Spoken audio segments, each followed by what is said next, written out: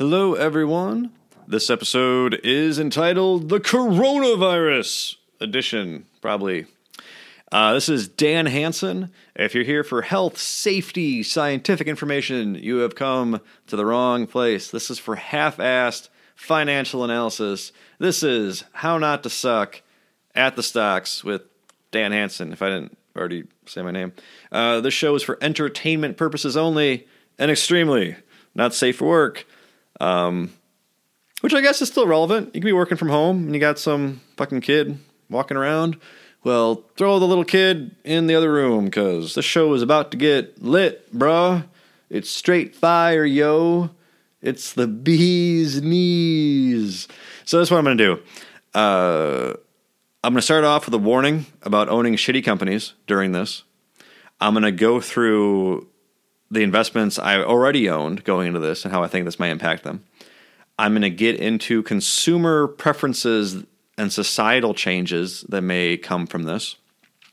And then I'm going to get into the new positions that I've taken during this crisis. Okay, so it's going to be a long episode. I'm going to try to get through it as fast as I can, but I'm still probably going to go over 20 minutes. So just a warning. 1, don't own shitty companies. I don't care how cheap they look. If someone offered you a bag of shit, would you say yes, depending on the price? No, you just do not want to own shit. Well, I guess unless like you're a farmer or something. But you don't want to own shit. And this is exactly why. Because you want companies that actually can improve their position during an economic downturn, not go bankrupt. Okay? Because economic downturns are both inherently unpredictable and entirely inevitable. So I'm going to use airlines as an example because it's in the news. Everyone's familiar with how an airline works. They can look attractive on the way up because their margins are so great, because you have low vacancies. Well, then when there's a recession, they're the first ones with their hands out to Uncle Sam. I don't know how many fucking airlines have to go bankrupt before the people who run these things understand that they shouldn't be doing buybacks. They should be financed as conservatively as possible. I don't know how long until investors realize this, but in the meantime, don't get fooled by the fool's gold here. If there is a bailout, I don't know if investors are going to be saved. It might be like a GM bailout where they're left on the chopping block. So, word of warning, own companies that can survive a recession because otherwise you're just dancing on a razor's edge. Okay, now companies I've owned. Okay, so Apple's going to be fine. They're going to close down stores. They're going to open back up. They're going to be fine. Their supply chain isn't diversified enough, but that was always an issue with them. The trade war, I think, kind of opened people's eyes that we should diversify our supply chain. Hopefully this knocks them out of bed. You have a situation here in America where supplies that are a matter of national security are sourced to our largest geopolitical adversary in China. Things like pharmaceuticals, things like the masks for nurses and doctors. It's absolutely insane how unprepared we are and how reliant we are on countries that really do not like us. But that's another story. Hopefully they diversify their supply chain after this and they come out better than they entered in the long run. Disney.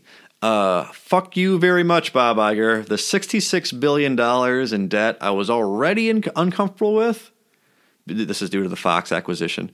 Now I'm extremely uncomfortable with it because their parks have to close. No one's going to the theaters. Advertising is going to be down.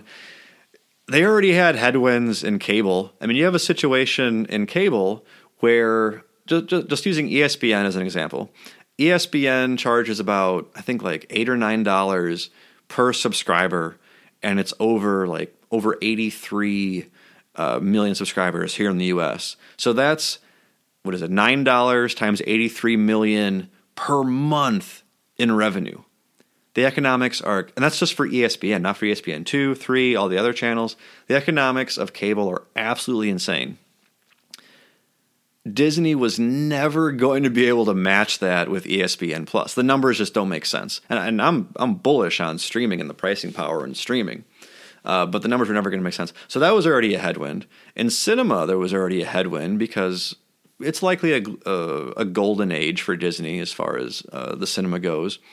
So that was going to be a source of decline. The streaming service, Hulu is going to be a big money burn. Disney Plus, ESPN Plus, getting these off the ground is already going to be a cash burn. So they already had these headwinds, and now you have fucking parks closed. So I did the analysis today, and the number one variable is how much of their park, and park, hotel, cruise, resorts, all this is in one. How much of that is fixed, and how much of that is variable.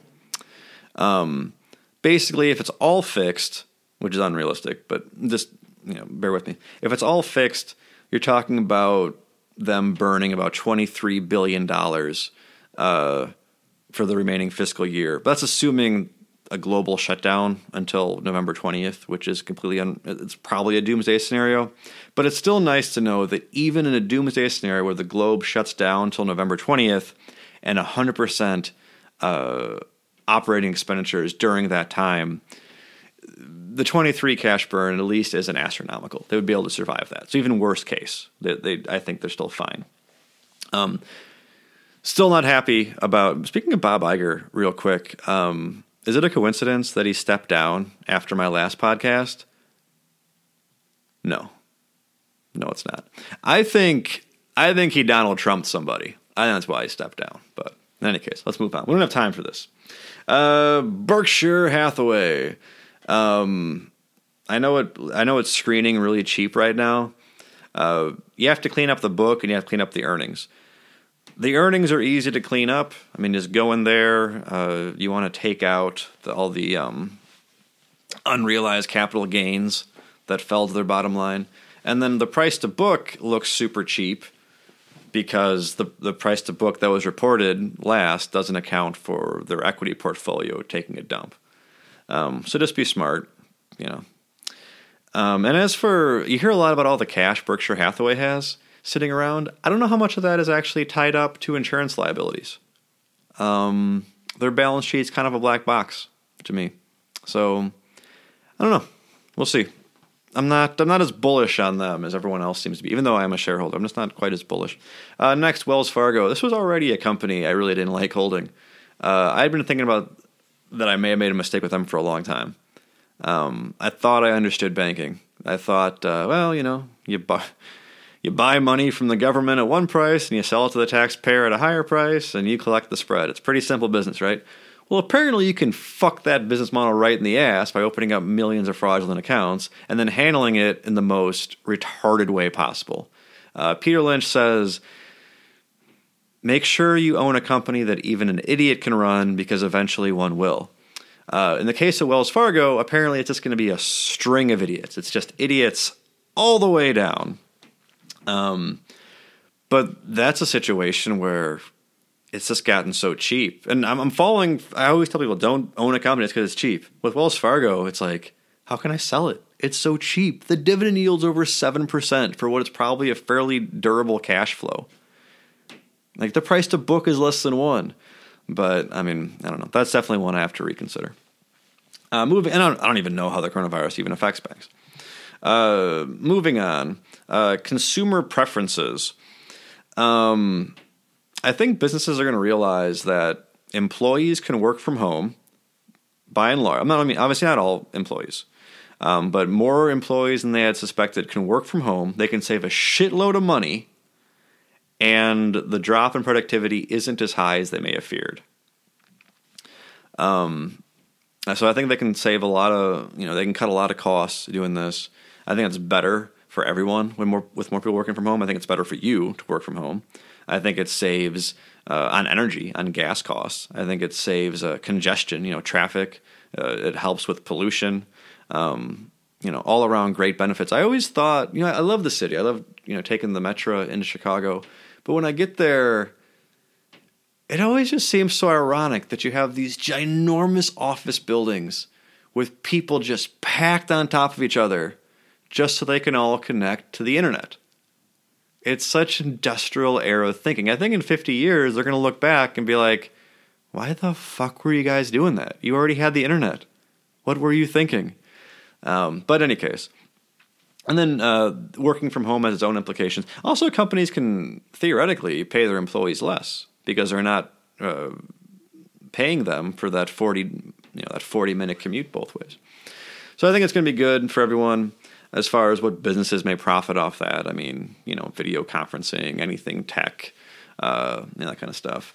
I think online shopping is about 10% of retail now. I think it's just going to quicken the adoption as more and more people are going to be ordering online during the lockdown. Things like Uber Eats. I don't know about you, but when I go out to eat, it's not so much that I want to be at a restaurant and have a waiter come bother me every 5 minutes. It's more that I just don't want to cook. So I could see the adoption of things like Uber Eats being quickened, hastened in this kind of environment. And finally, cloud computing. I think businesses, the more costs you can move to variable so you can withstand crises like this, probably the better. And I think something like computing power, which is so capital intensive and it changes, the shelf life of a server or a processor must be so short. So if you can make it that cost variable and you can outsource it to a streaming service, it seems, I don't know it that well. I have a few books I want to read on the subject, but it looks like an extremely attractive prospect, so a great value proposition for businesses. So that's enough about consumer preferences. I want to move on to companies that I've been taking a look at. Edit. Actually, I'm not going to do that. I went back, listened to it, and I thought it sucked. So I'm just going to cut that off. I'll probably talk about it next episode. If you're not patient enough, you can check out my blog, Blogspot, or Hanson Asset at, what the fuck is it? hansonasset.blogspot.com. Yeah, you can read a little bit there. You can follow me on the tweets at Hanson Asset. You can become one of my 77 subscribers. And that's really it. Thanks, everyone, for listening.